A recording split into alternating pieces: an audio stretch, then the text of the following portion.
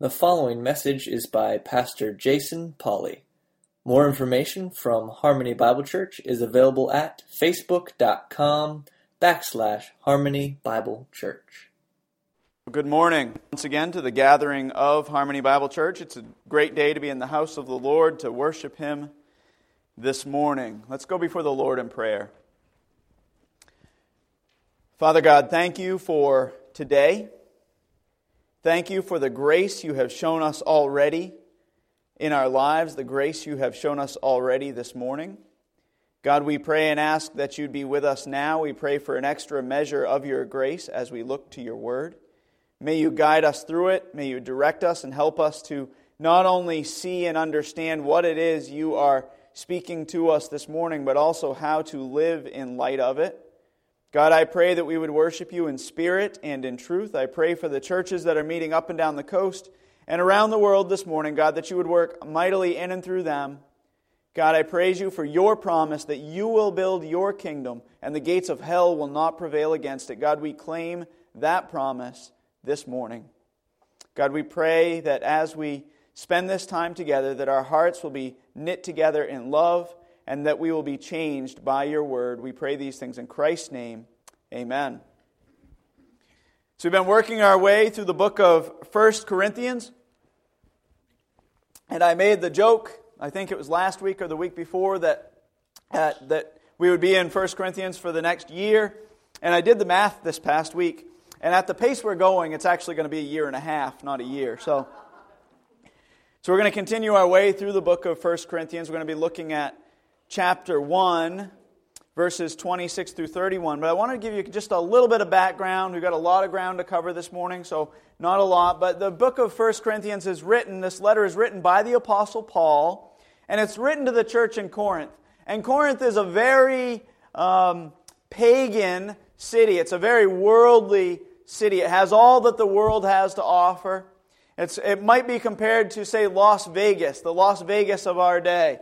It was a place of excess, of a lot of sin, but also had this idea of worldly influence, and pagan philosophy was mixed into this culture in Corinth. So Paul writes this letter to this church. He'd been there, he ministered with them and to them for about a year and a half, and now he's writing to them, addressing some issues in the church. And Paul, throughout this letter, repeatedly points them back to the gospel. He directs their attention back to what Christ has done for them on the cross.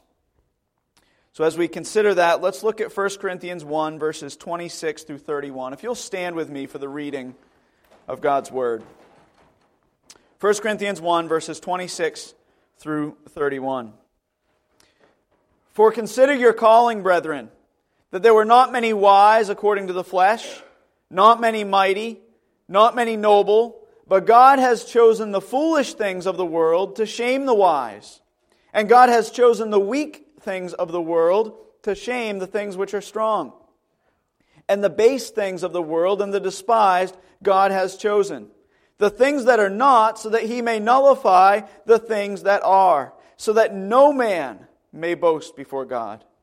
But by His doing you are in Christ Jesus, who became to us wisdom from God, and righteousness, and sanctification, and redemption, so that just as it is written, let him who boasts, boast in the Lord.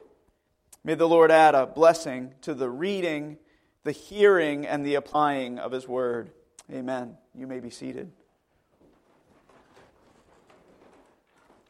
So we're going to jump right in. The first point in our sermon outline is, number one, the call of God. Number one, the call of God. Paul begins by saying, consider your calling, brethren. Having just talked about the promise of God, the pleasure of God, and the power of God, that the gospel is the fulfillment of the promise of God, that it's the means by which He takes pleasure in drawing people, saving people to Himself, and it's the power of God by which He does save people. Paul now wants to remind the Corinthians of their condition prior to receiving Christ.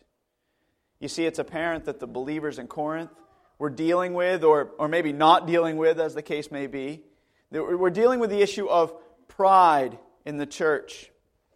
And as we discussed a couple of weeks ago, it was pride that caused them to argue with one another. Pride that caused them to say, I am of Paul, and I am of Apollos, and I am of Peter, or Cephas. And yet others to say, well, I am of Christ. See, pride is incredibly dangerous. That's why James tells us that God is opposed to the proud, but gives grace to the humble. You see, pride has destroyed ministries, marriages, families, and it destroys people individually. Destroys individual people. That's why G.K. Chesterton said, if I had only one sermon to preach, he said, it would be against pride.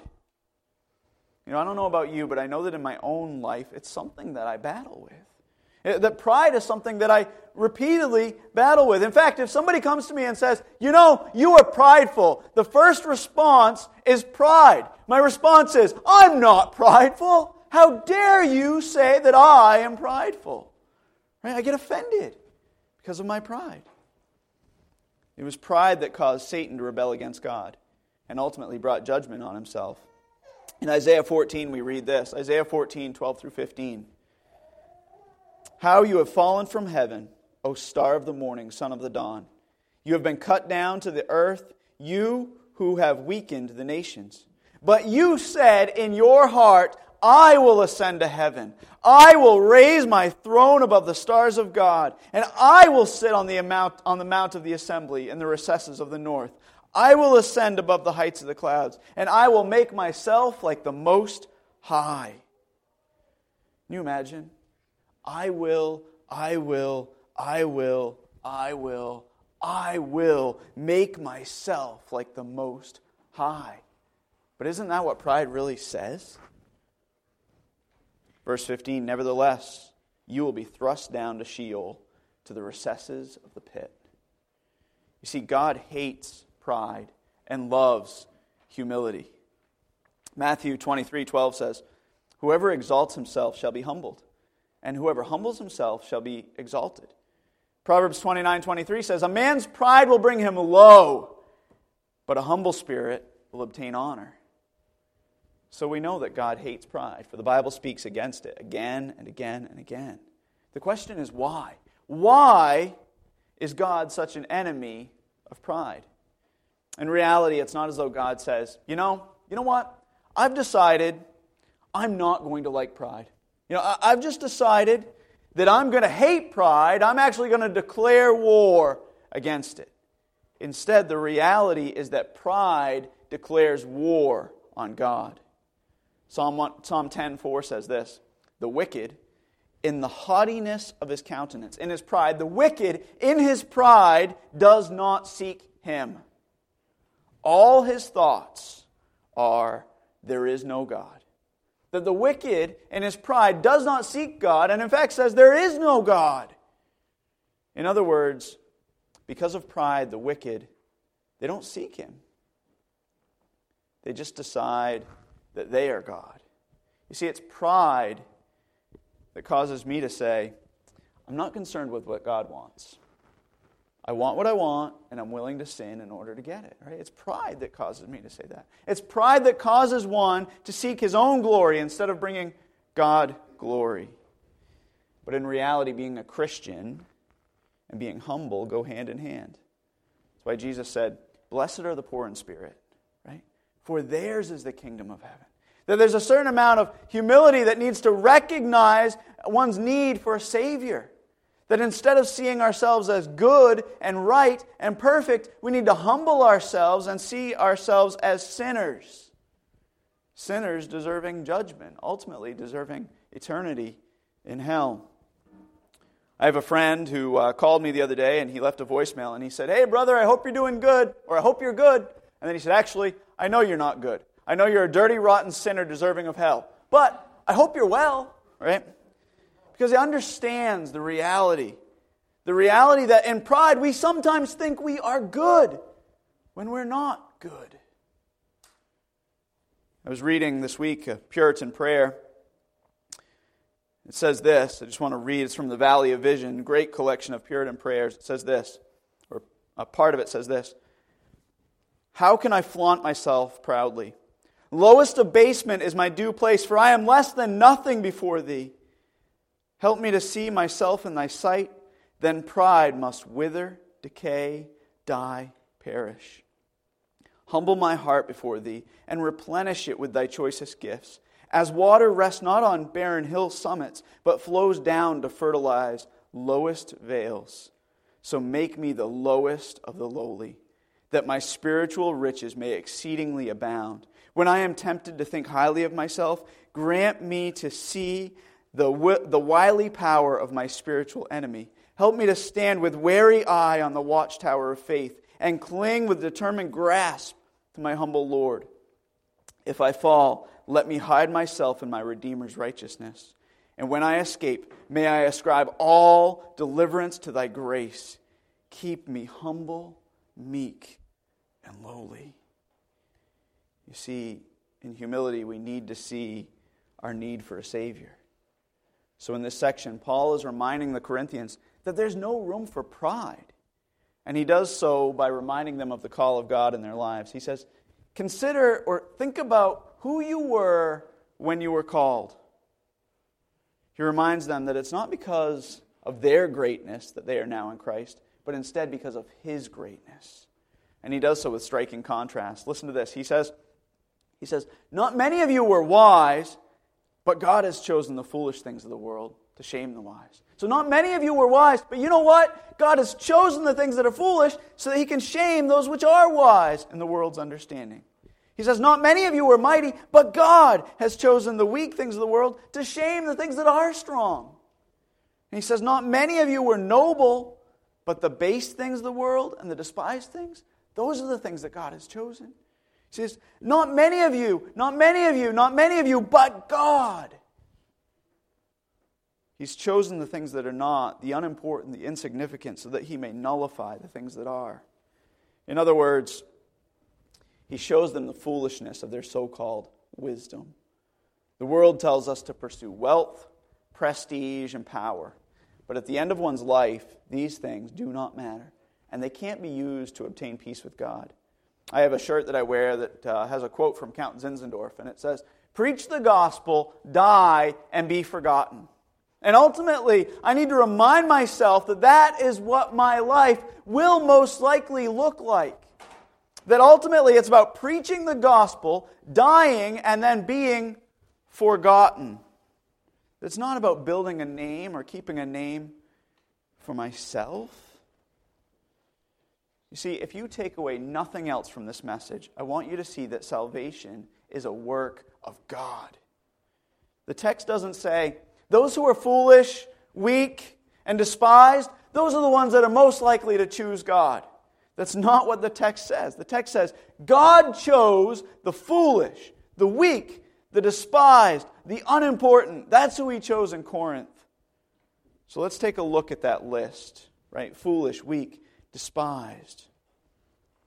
The word foolish comes from the Greek word moros. It's where we get the English word moron, just like we talked about last week. It refers to being without understanding. God chose those who are without understanding. Weak refers to being physically weak or without strength. In the Scripture, it's often translated sick. Jesus healed those who are weak in Greek, or base and despised. The word base carries the idea of obscure or insignificant, unimportant. And despised carries the idea of being rejected because of a lack of value. Just worthless, disposable. So that's who God chose for His church in Corinth. Now don't get me wrong, I'm not saying that there weren't any in Corinth who were wise or mighty or noble. Because there certainly may have been some in Corinth. For the text says, not many of you were this way. However, the point is that most of them didn't have that kind of background. And even if they did have some strength or power or position, they certainly were not in a place to boast before God. So what Paul was essentially saying is this. He's saying, look at yourselves. Look at yourselves. God chose a bunch of nobodies, if I may be so liberal with the text. It's really what God is saying. Look at you. Like, you're foolish and weak and base and despised. You're nobody of importance. God chose a bunch of nobodies. You know, I often think, man, can you imagine how amazing it would be if the President of the United States became a born-again Christian?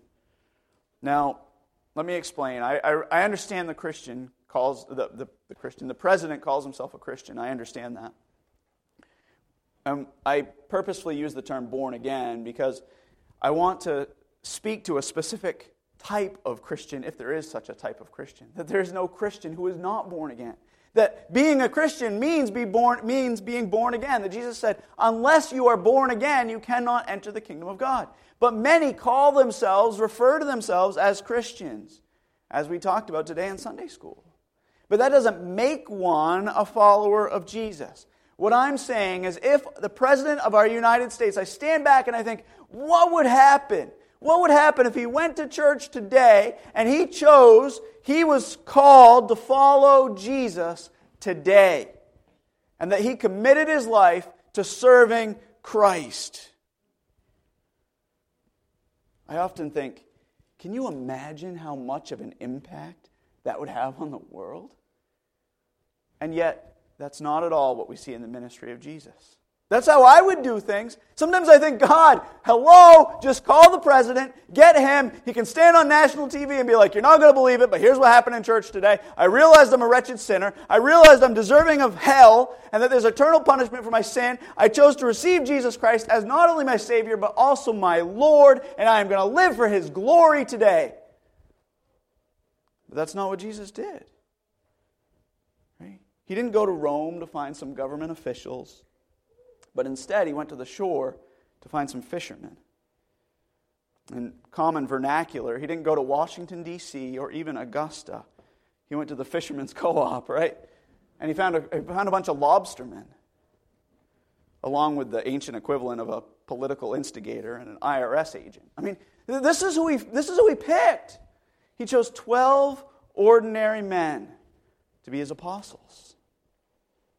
And the majority of his disciples throughout history have been much like them. Not many wise, not many mighty or noble, just ordinary people.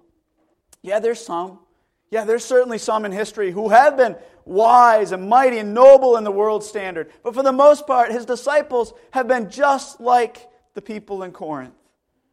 Not many wise, not many mighty, not many noble. So why? Why? Well, verse 29 makes it clear. So that no man may boast before God. As Ephesians 2:8 and 9 says, for by grace you have been saved through faith. And that not of yourselves, it is the gift of God, not as the result of works, so that no man may boast. God is not a respecter of persons. And the beginning of verse 30 reminds us of that. He says, by His doing, you are in Christ Jesus. By His doing. Not by human desire or effort, but according to the mercy of God. Just looking at this text, I underlined a few key words in this text when I was reading through it this week. Verse 21, God was well pleased to save those who believe. Verse 24, to those who are the called. Verse 26, consider your calling. Verse 27, God has chosen the foolish things. And God has chosen the weak things. Verse 28, God has chosen the things that are not. It's not according to human effort, not according to our own ability to please God, but instead by God's grace that He calls. So having seen, number one, the call of God, that God often calls the foolish, the weak, the despised, and the unimportant to Himself, let's consider the second point in our sermon outline. The second point is the work of God. So the first point is the call of God. The second point is the work of God. Look at verses 30 through 31 of 1 Corinthians 1 with me. 30 and 31 says this. But by His doing you are in Christ Jesus, who became to us wisdom from God and righteousness and sanctification and redemption, so that just as it is written, let him who boasts, boast in the Lord. Though God often calls the foolish, the weak, the despised, and the unimportant to Himself, praise God that He doesn't let them remain in that condition. Paul tells the Corinthians that Christ became to them wisdom from God, and righteousness, and sanctification, and redemption. Notice the contrast of who they were prior to knowing Christ and the work of God in their lives now that they know Jesus Christ as their Lord and their Savior. He says, you were foolish, but Christ became wisdom to you. You were weak, but Christ became righteousness to you. You were despised, but Christ became sanctification to you. You were unimportant, but Christ became your redemption. I don't know if there's a text that's any more Christ-centered, that's any more gospel-centered than this. Look at who you were, and look at what Christ is doing now in you. Look at these words individually. Wisdom. Christ became their wisdom.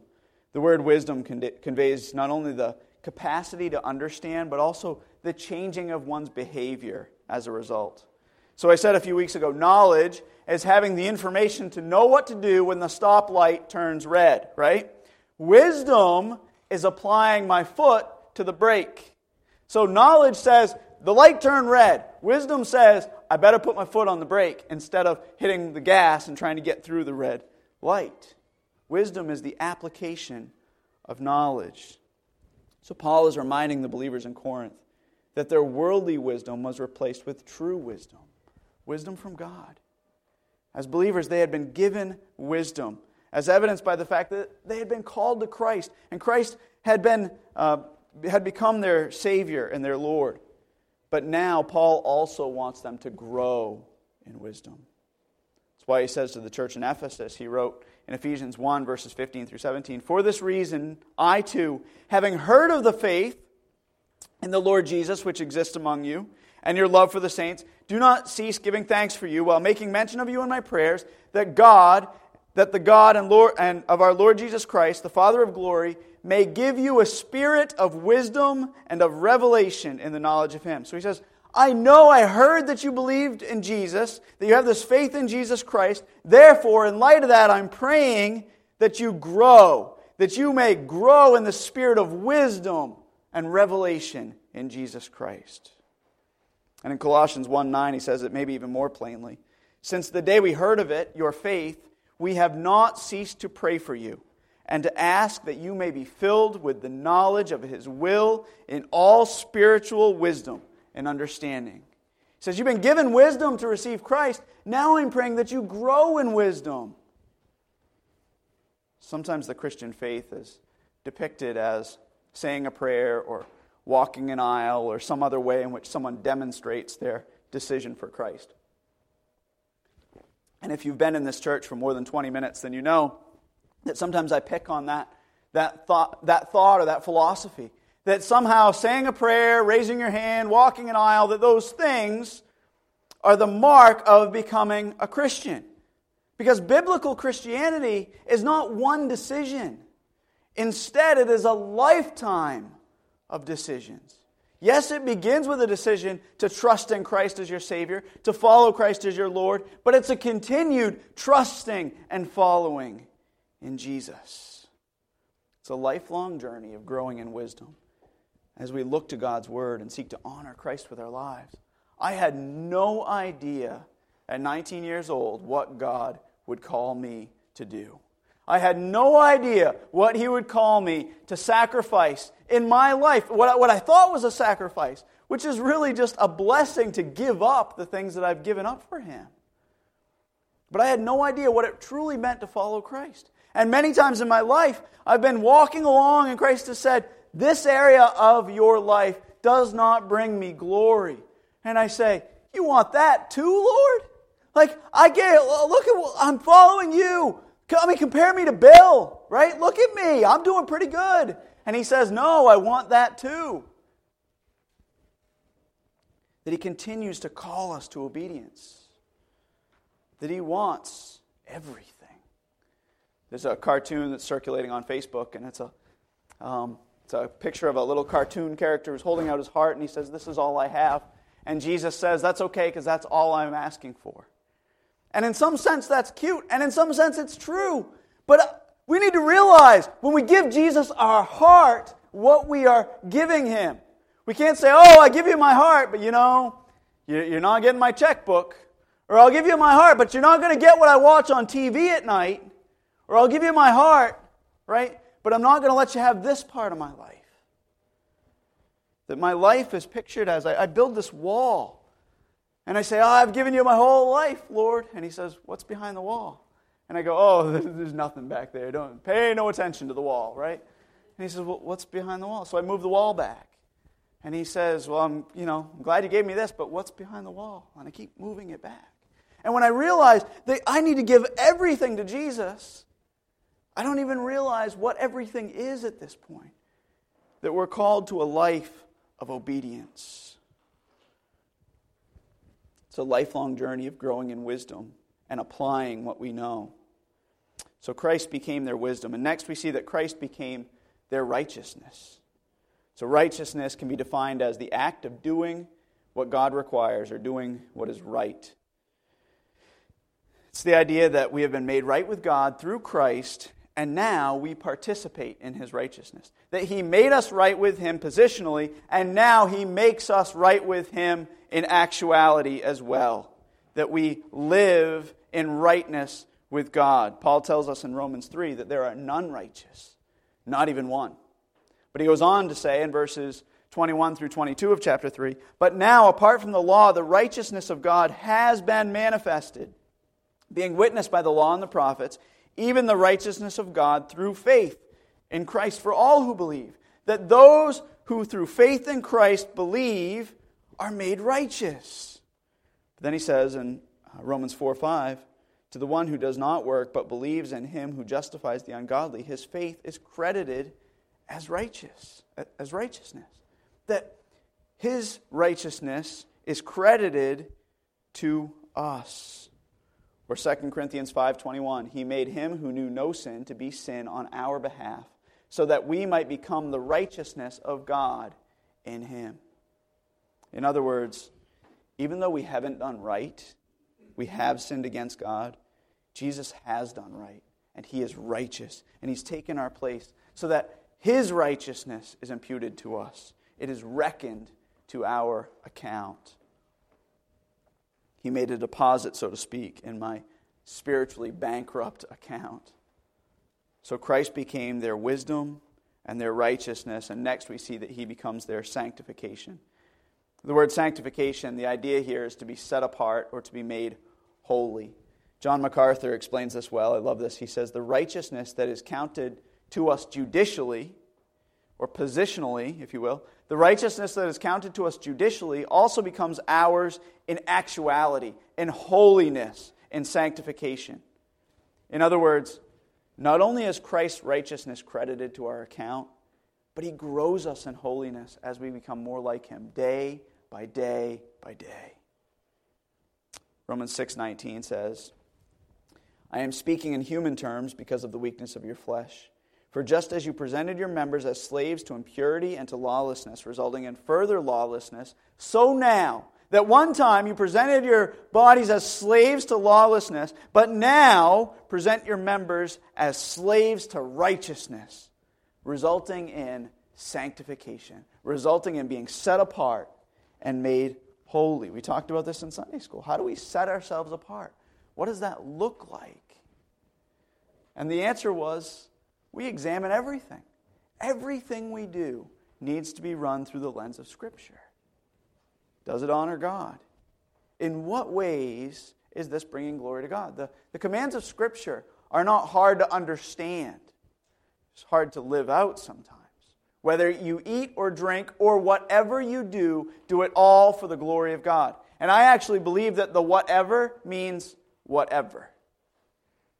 That we are called to do everything for the glory of God. So Christians are called to grow in that holiness. Galatians 5 tells us, if we live by the Spirit, let us also walk by the Spirit. And then Romans 8, we're called to put to death the deeds of the body, right? Put to death the deeds of the body so that we can live. We are called to be holy. So Christ became their wisdom, their righteousness, their sanctification, or their holiness. And next we see that Christ became their redemption. Redemption means to buy back. So we have been bought with a price. It's interesting. Anytime you see somebody who moves here from away and they have to wonder what the redemption centers are all about. I actually had somebody ask me, they said, what are all those, are they like religious places? Right? All those redemption centers around? I said, no, that's where we take bottles and cans and we take them back. They buy them back. See, for us, we know that we take these things and they buy them back from us. We've already bought them once. Redemption means just that, to buy back. We've been bought with a price, and Christ has purchased us from the power of sin and death. He bought us. 1 Peter 1, verses 18 through 19 says, "You were not redeemed with perishable things like silver or gold." God didn't buy us with money. "You were not redeemed with perishable things like silver or gold from your futile way of life, inherited from your forefathers, but with precious blood, as of a lamb, unblemished and spotless, the blood of Christ." Colossians 1, 13 through 14, "For he rescued us from the domain of darkness and transferred us to the kingdom of his beloved Son, in whom we have redemption." We have the one who bought us back from the power of sin and the penalty of sin. So Paul reminds the believers in Corinth that Christ is their wisdom, that he's their righteousness, he's their sanctification, and their redemption. So if we think about this, the call of God and the work of God, let's try to pull this all together and bring the ship in the shore, so to speak. What we see in this text is that the call of God results in the work of God. That the call of God results in his work. Paul says this in this text. He says, "Not many of you were wise, but God has chosen the foolish things of the world and made you wise." Not many of you were wise, but God chose you and he made you wise. Not many of you were mighty, but God chose the weak things of the world and he made you right with God. Not many of you were noble, but God has chosen the base and despised things of the world and he set you apart in holiness. And not many of you were seen as valuable or important, but God bought you with a price, namely the blood of his own Son. Can you imagine reading this as the church in Corinth? Not many of you were wise, but God made you wise. Not many of you were mighty, but you were made right with God. Not many of you were noble, but God has set you apart from the world in holiness. And not many of you were seen as valuable, but you were bought with the blood of God's Son. And that's what he's saying to us today. In the very same way, he's saying those same things to us. And I believe that if Paul could say anything to us today to encourage us as a church, this is what he would say. It's not about you being wise or mighty or noble or important. It's about the work of God in your lives. So what should the response be? Paul says, "Therefore, let him who boasts, boast in the Lord." That there's no place for bragging, no place for looking down upon the world because we somehow were smart enough to be here this morning or to choose Christ. But instead, salvation is a work of God. That God called us and that he's working in our lives. And therefore, if there's any boasting, it's only in what Christ has done for us by his grace. So the question is, so how do we apply all of this, both individually and corporately, specifically here at Harmony Bible Church? How do we take this message of the call of God and his work and apply it to our lives? Number one, I encourage you to hear the call of God in your lives. You know, I don't know who here is a follower of Jesus Christ and who's not, other than myself. I can speak to my own faith, but I don't know for sure of anyone else's faith in this room. And I would encourage you, as Paul encouraged the Corinthians, he said in 1 Corinthians 3:18, "Let no man deceive you. If any man among you thinks he is wise in this age, he must become foolish, so that he may become wise." To lay aside worldly wisdom, to put aside pride, and instead run to the Savior, to follow Jesus, to hear his call on your life. and say, there's nothing in me. There's nothing in me that can please God. But I know the one who does please God. And I know that He died on the cross for me. If you're not a believer, I encourage you to speak to Bill or I, and encourage you to talk with us further about what that looks like, what it looks like to make that one decision and then continue to make a series of decisions of hearing the call of God in your life. But then also, for most of us would probably say we're here this morning because we have heard God's call. That in humility, we recognize there is nothing in ourselves that pleases God. That it's not of works that we can come before God, but only by grace and what Christ has done for us. So in light of that, my encouragement is rejoice in the work of God in your lives. Rejoice in His work. Right? That we are called to grow in wisdom. That we're supposed to look to His Word and become doers of it. And as I do that, I recognize that I continue to fall down day after day after day. And I get up and I look to His Word again. And I know that He is still working on me, as we sing in Sunday school, right? That He continues to work in our lives to make us more like Him. It's His work, not my work. So rejoice in His work. Grow in wisdom. Rejoice in His work. Draw strength, not from our righteousness, but His. We've got to seek His grace. Recognize the power of the gospel and live in grace, knowing that when we fall down, it's not by my righteousness that I was saved to begin with. It's only by His righteousness. But then, in light of that, we need to grow in holiness. So we don't say, well, it's by His righteousness. I'm a sinner. Therefore, in light of that, He died for me. His righteousness is applied to my account. I can do whatever I want. Instead, we say, no, I must daily set myself apart from sin and set myself apart to God. I must examine every area of my life. I must continue to tear down those walls that I have constructed. I must confess my sin and have others hold me accountable if I am to grow in holiness. Allow Him to do His work in me, and that's what I encourage you to do. And then lastly, I'd encourage you to remember your redemption, right? That though you were nobody, you were worthless, not many mighty, not many noble, that in light of that, Christ bought you. That you were bought with His blood.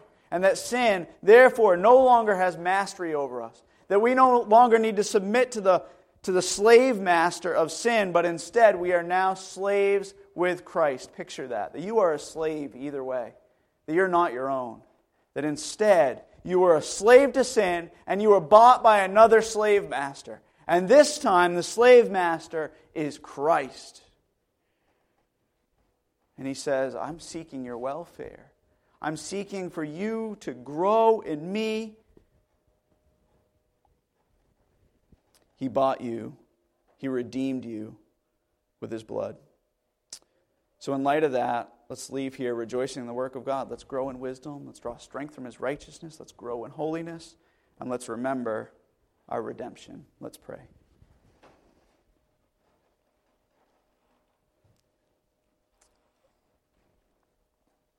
Father God, I thank You for Your grace.